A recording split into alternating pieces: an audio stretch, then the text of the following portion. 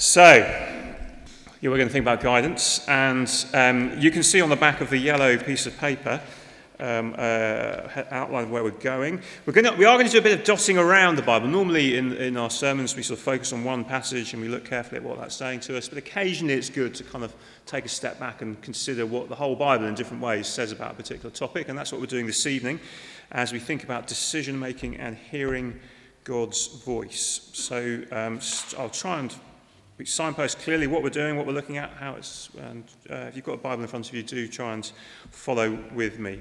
Let me pray now.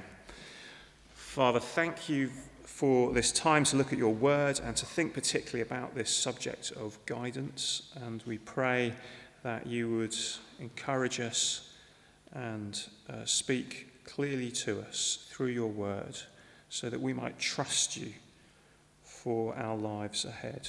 And we pray that in Jesus' name. Amen.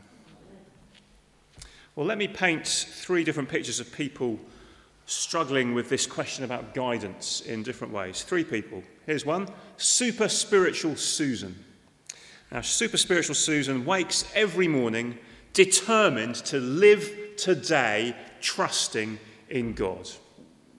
Every decision will be submitted to him in prayer. It's both the big decisions and the small ones. What job should I get? Where should I live? What church should I attend?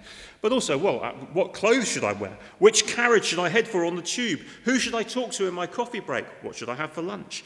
Everything is bathed in prayer, and super spiritual Susan waits for signposts from God before acting. Sometimes it's kind of thoughts, sometimes it's hunches popping into her head as she prays. Sometimes it's opening the Bible kind of randomly and finding a verse that seems to speak into her situation. And she has Christian friends who look at her and think, wow, she has such a deep connection with God. I wish God spoke to me like that. Well, that is super spiritual Susan. And then there's anxious Alan. Anxious Alan also believes that God guides him, but he also worries very much that he's not very good at spotting when God is doing that. And as a result, he finds himself constantly agonizing about whether decisions that he's made are right or not, and whether he's missing God's will for his life. Because what if he's not really supposed to be working for the company that he's at? What if actually God's will is really for him to be a missionary? And it's the same on the smaller scale. What if actually tonight he's not meant to be watching TV, but actually God's will was really for him to be spending time with his friends? Life is a fretful experience for anxious Alan. And then finally there is carefree Cara. Carefree Cara is a bit suspicious of Christians who bang on about guidance. God is good, she says. He wants me to be happy. And so on the whole, she does what feels good and makes sense in the moment, trusting that God helps those who help themselves. Occasionally she prays about things, but she doesn't really get the point, because God's never sent any signs or writing on the wall or nudges that other people seem to talk about all the time. And, really, surely God has got far more important things to think about than the details of what Cara does in her life. So there are three different perspectives on guidance. I don't know if any of those feel familiar at all. Wouldn't it be easier, though, if God just told us what to do? Wouldn't it be easier if he didn't leave us kind of wondering and guessing and fretting about what the right thing might be? And in particular, what he wants us to be doing with our time and our lives. Now, last week, John began our mini-series on guidance by looking at the difference between God's sovereign will and his moral will. His sovereign will is the way that he sustains and orders the whole universe and the details of our lives. That's also sometimes referred to as God's providence, that he's upholding all the details of our lives according to his will. But that sovereign will is not something that he reveals to us on the whole. Now, his sovereign will is therefore also sometimes called his hidden will. The Puritan John Flavel said that God's providence or his sovereign will is like Hebrew. It's best read backwards. So Hebrew, of course, is read from right to left, like Arabic or Farsi, as Moses will confirm. But it's best read backwards. It's not that God is not concerned with the details of what we do in our lives. He does care about what we do. He cares about all the little things and the big things. But we don't usually get to discover what his will is for us in advance, on the specifics, on the details. Often, usually, it's when we look back that we see, oh, that is how God has been providing for me. That is how God has been leading me. What he has revealed to us in advance is what we call his moral will. Now, if you were here last week, and I wasn't actually because I was speaking on the weekend away, but I listened to what John said online, and John talks about 1 Thessalonians chapter 4, where Paul says, he uses this phrase, God's will, and he says, it is God's will for you to be sanctified, to be made holy. That's his will. What's God's will for me in my life? It is to be made more like Jesus. He's made that very clear to us. But still, doesn't actually the Bible speak of God guiding his people? Psalm 23 would be one example, and we're going to sing that later. He guides me in paths of righteousness. A couple of psalms later, Psalm 25, verses 8 and 9. Good and upright is the Lord, therefore he instructs sinners in his ways. He guides the humble in what is right, and he teaches them his way. The Bible says God guides us. So, why doesn't he make himself clearer? Well, today we're going to see that when it comes to guidance, we already have everything we need. We already have everything we need, so trust God, pray, and then do something. Okay, so we're going to see each of these things. So we have everything we need, first of all. We saw this, this was the verses we saw at the beginning of the service. Let me read this to you again. 2 Peter chapter 1, verses 3 and 4. It's on page 1222, 1222, if you want to look at it as well.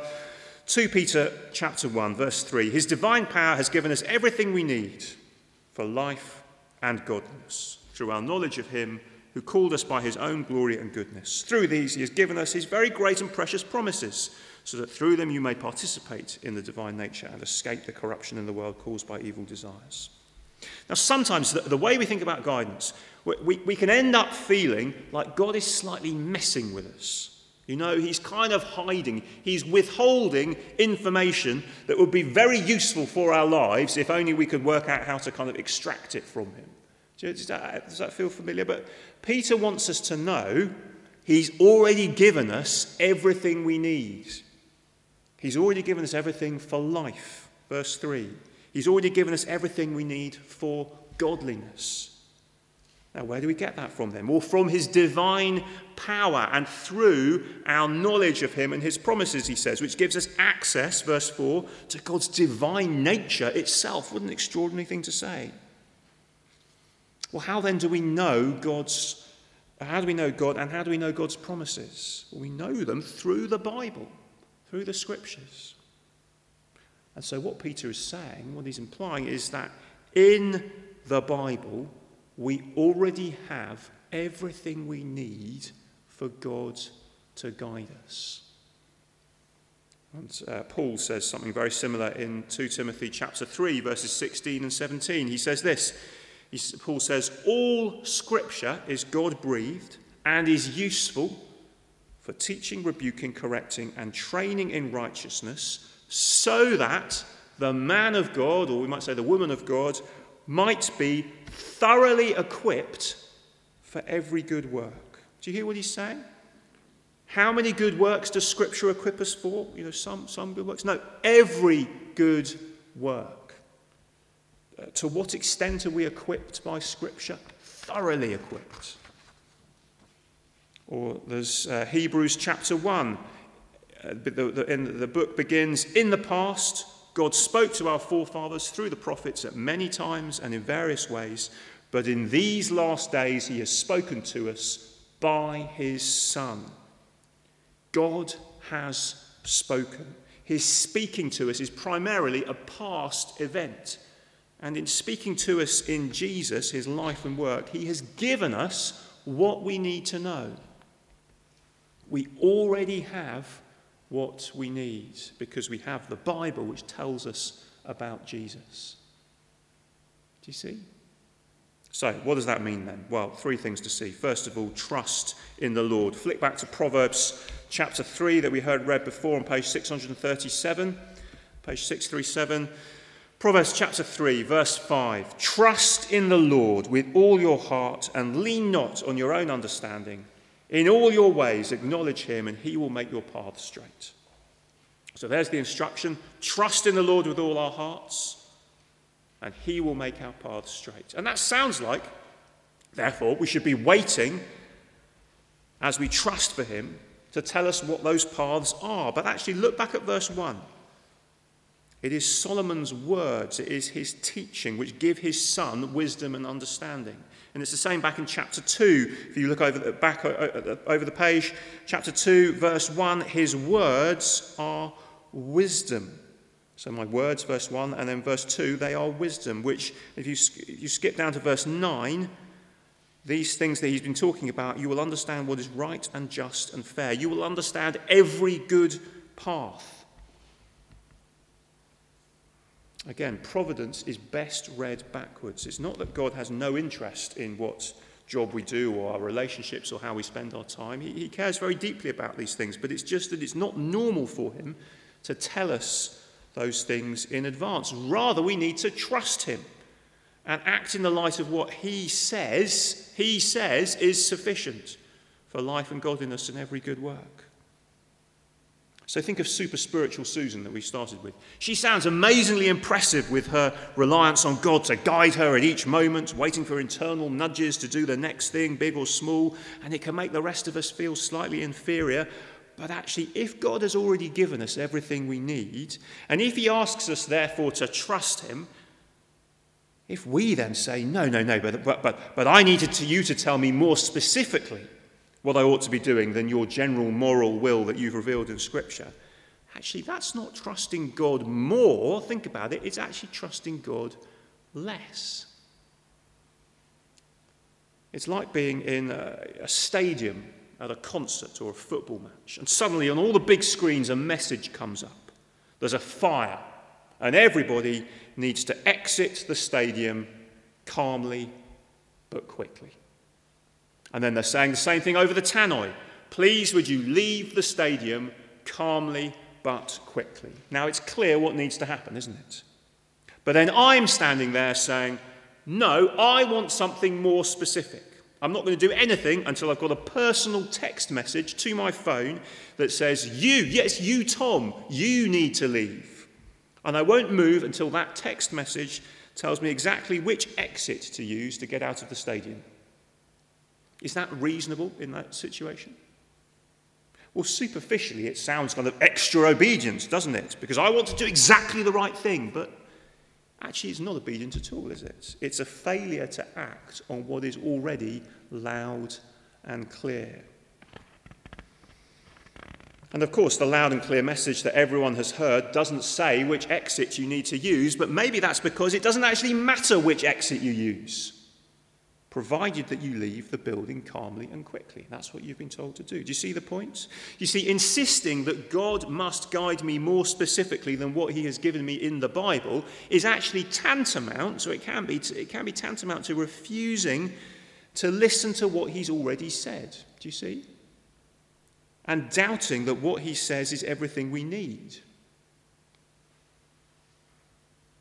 The point is, God's will for our lives isn't like one of those kind of real-life mazes you get at Hampton Court or Clifton. If you've been to one of those, they're fantastic, aren't they? And you're in the middle of this thing with high hedges on every side, and there's only one way out of this maze, and there's loads of dead ends. And you're kind of wandering around, and you go a bit round in circles, and you go down dead ends and things. Following God's will is not like that. Because actually, from our point of view, there are many possibilities that will all honour God. There are some possibilities that won't honour God, of course. Should I lie to my clients to get them to invest? No, you shouldn't. But often in life, there is more than one exit from the stadium. And you could take either of them, and you will still honour God and be made more like Jesus. Now, we might say, what about things like Gideon in Judges chapter 6? You know the story of Gideon? Gideon is famous for laying out his fleece. And he says, Lord, if you're going to do what you say you're going to do, when I wake up in the morning, make the fleece wet, but the ground dry. And it happens, and then the next night he decides, just to make sure, he's going to do it the other way round. And it happens. But the thing is, the book of Judges is not a book to look to for moral examples. The theme verse in Judges goes like this. In those days, Israel had no king. Everyone did what was right in his own eyes. So generally, the guys who are the kind of heroes in Judges are not doing stuff that we should be following. And actually, even in chapter 6 of Judges with Gideon, God has already clearly sent Gideon and told him what to do. Go in the strength you have and save Israel out of Midian's hand. Am I not sending you? He says to Gideon, verse 14 in chapter 6. And so what's going on as Gideon lays out his fleece for God is that actually Gideon is doing the precise opposite of trusting God to guide him. He is doubting him. He's putting him to the test. He's demanding more signs. And the overall message of that chapter and that bit of Judges is about God's grace, that he saves and he uses even faithless Gideon to save his people. Do you see? But Gideon is not there as a model of trust and faith. We don't need to kind of go around putting out fleeces or the equivalent. We already have what we need, so trust him. You don't need to obsess about the future. You can trust that God holds the future. You don't need to be like anxious Alan. But there's more then. Secondly, pray. So Ephesians chapter 1, if you flick forward to that. Ephesians chapter 1, verses 17 and 18. And that is on page 1173. 1173, Ephesians chapter 1, verses 17 and 18. You see, in reacting against being super spiritual about guidance, it's easy to go too far the other way and just say, oh, well, there's no point praying at all then. Like, which you might call being super rational. Not being super spiritual, but sort of super rational. More like carefree Kara. But actually, that's not how the Bible works. Paul's prayers that we read in his letters are really helpful as we think about what it means to pray for guidance. What does Paul pray for? Have a look in verse 17. He prays for the spirit of wisdom and revelation so that the Ephesians might know God better. What should we pray for as we seek God's guidance? Pray to know God better. And that again is his revealed moral will for us that we thought about last week, to know Jesus better, to be more like him. So, okay, maybe you're going for a new job. Maybe you've got the interview to face and you're thinking, is this the job I need to go for? Even if they offer it to me, should I accept it? What is God's will? Well, what would Paul pray for? Not so much, show me if this is the right job, give me a sign, if a guy in a black suit opens the door, maybe this is the job to go for, and if it's a white suit, I won't go for it. No, he wouldn't pray for that. But he would pray, give me wisdom. Make me act with integrity so that I give a good account of myself. Help me to have godly motives as I weigh up whether this is the right job to go for.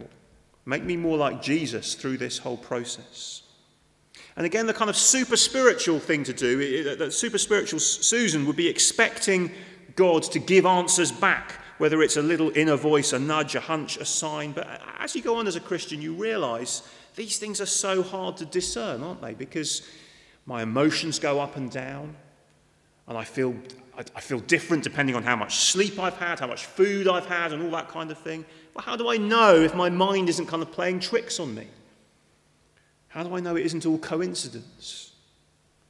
But again, you see, from a Bible point of view, praying isn't about hearing God speak to us primarily. He speaks to us in his word. He has spoken to us in his word. Prayer is about us speaking to God, bringing our requests to him and seeking wisdom. praying in line with what he has revealed to us in his words. Lord, give me contentment in my marriage or indeed in my singleness. Make me more like Jesus in my job, wherever that takes me. Use the hard time that I'm going through at the moment to refine my faith so that I trust in Jesus more. So pray. And then finally, do something. Colossians chapter 3, verse 17. Just a single verse there. We haven't read this before this evening, but if you flick over a few pages, you'll find it on page 1184. Page 1184, chapter 3, verse 17 of Colossians. Whatever you do, whether in word or deed, do it all in the name of the Lord Jesus, giving thanks to God the Father through him. This is such a liberating verse because it reminds us that from our point of view, God's will isn't a dot, a bullseye that we can kind of miss, but it's a circle in which, from our point of view, there are many equally good options, and as we pray and trust God, we are free, whatever we do, to go ahead and do it in Jesus' name, giving thanks to God. There is a boundary to that circle. There are things that are clearly not God's will that Scripture makes clear to us. But sitting here today, from our point of view, there are a whole range of things you could do tomorrow which would all be within God's revealed moral will for us. Now, that's not the same as saying God isn't in charge. That's not the same as saying God doesn't know what we're going to do. You know, sometimes people have this view of God sometimes, that God doesn't know the future. No. God knows the future. It's not even saying that he doesn't sovereignly cause us to do what we're going to do. No, God is in charge. He sovereignly is in charge of every moment of our lives. He knows what we're going to do and he wills for us to do it. It's just that he doesn't tell us what the thing will be in advance. And that's why, from our perspective, as we make decisions every day, it's more like a circle where, well, I could do this and I could do that. And I need wisdom to tell the difference. Do you see? One of the issues we face in the 21st century is what psychologists call the tyranny of choice. See, a generation ago, there were 3 flavours of crisps. Ready salted, salt and vinegar, cheese and onion. That was it. Now, think about it. It's Thai sweet chili, balsamic vinegar and caramelised onion, Oriental red curry, lime and coriander chutney, vintage cheddar and onion chutney, buffalo mozzarella and herbs, chicken tikka masala, or even roast squirrel, you will find. Tesco's has got 91 different shampoos, 93 varieties of toothpaste and 115 varieties of household cleaner. And that sense of choice, like what on earth, how on earth am I supposed to make a decision between all those things? That then extends to major life decisions as well, because, again, go back a couple of hundred years maybe. What job should I do? I'm sitting here thinking, what job should I do? Well, the obvious question is, what did your father do? Was he a farmer? Oh, well, you'll be a farmer as well then. What did your mother do? Oh, was she a seamstress? Oh, you'll be that then. There's no question there, just get on with it. And the thing is, because of the fact that so many choices have opened up to us, we then are faced with all these choices on a daily basis. We think, oh my goodness, everything depends on making the right thing. And the need to make decisions feels paralysing. So it's kind of helpful to remember that is a peculiarly modern phenomenon. It comes from the advantages of living in the world we live in, and that's great. But from a Christian point of view, we mustn't feel like we've got to suss out the one right thing to do, and if we don't get that, we're missing God's will and it's all over. As long as it's within God's revealed moral will, as we've thought about last week, there's a sense that it just doesn't actually matter that much which we choose. The worst thing we can do, however, is to hold back and do nothing because we don't know what to do. And that's so often how we end up instinctively responding. Trust God, pray about it, and then give something a go. Push the door. He's in charge. We can trust him. We don't need to fret. And then we can learn to be content with the circumstances God has put us in today, and we can trust him for tomorrow. That is God's will for us. That's his guidance. Now, next week, we're going to have a final look at guidance. We're going to look a little bit further. As we make those decisions, as we think about the big circle, there are still helpful questions we can ask. As we make decisions, there are things we can think about our priorities. What should my priorities be as I make decisions? And we're going to think a little bit more about that next week so that we can line up our priorities with God's priorities as we make decisions. We can exercise wisdom with his wisdom, not kind of worldly wisdom, as we make decisions, prayerfully trusting in him. So there's more we can say. But for now, let's see the fruitlessness of being like super spiritual Susan or anxious Alan or carefree Kara. Let's see the freedom that comes from already having everything we need in God's word, and so we can trust God, pray, and do something for his glory. Let me pray now. Father, thank you for this time to explore this subject together, and we pray that you would continue to help us with these things. And maybe as we reflect on big decisions that we need to make or just daily choices, thank you that we can put our trust in you, knowing that you've already given us everything we need. Thank you that we can pray about these things and then we can do something for your glory. Please help us to do that. We pray in Jesus' name. Amen.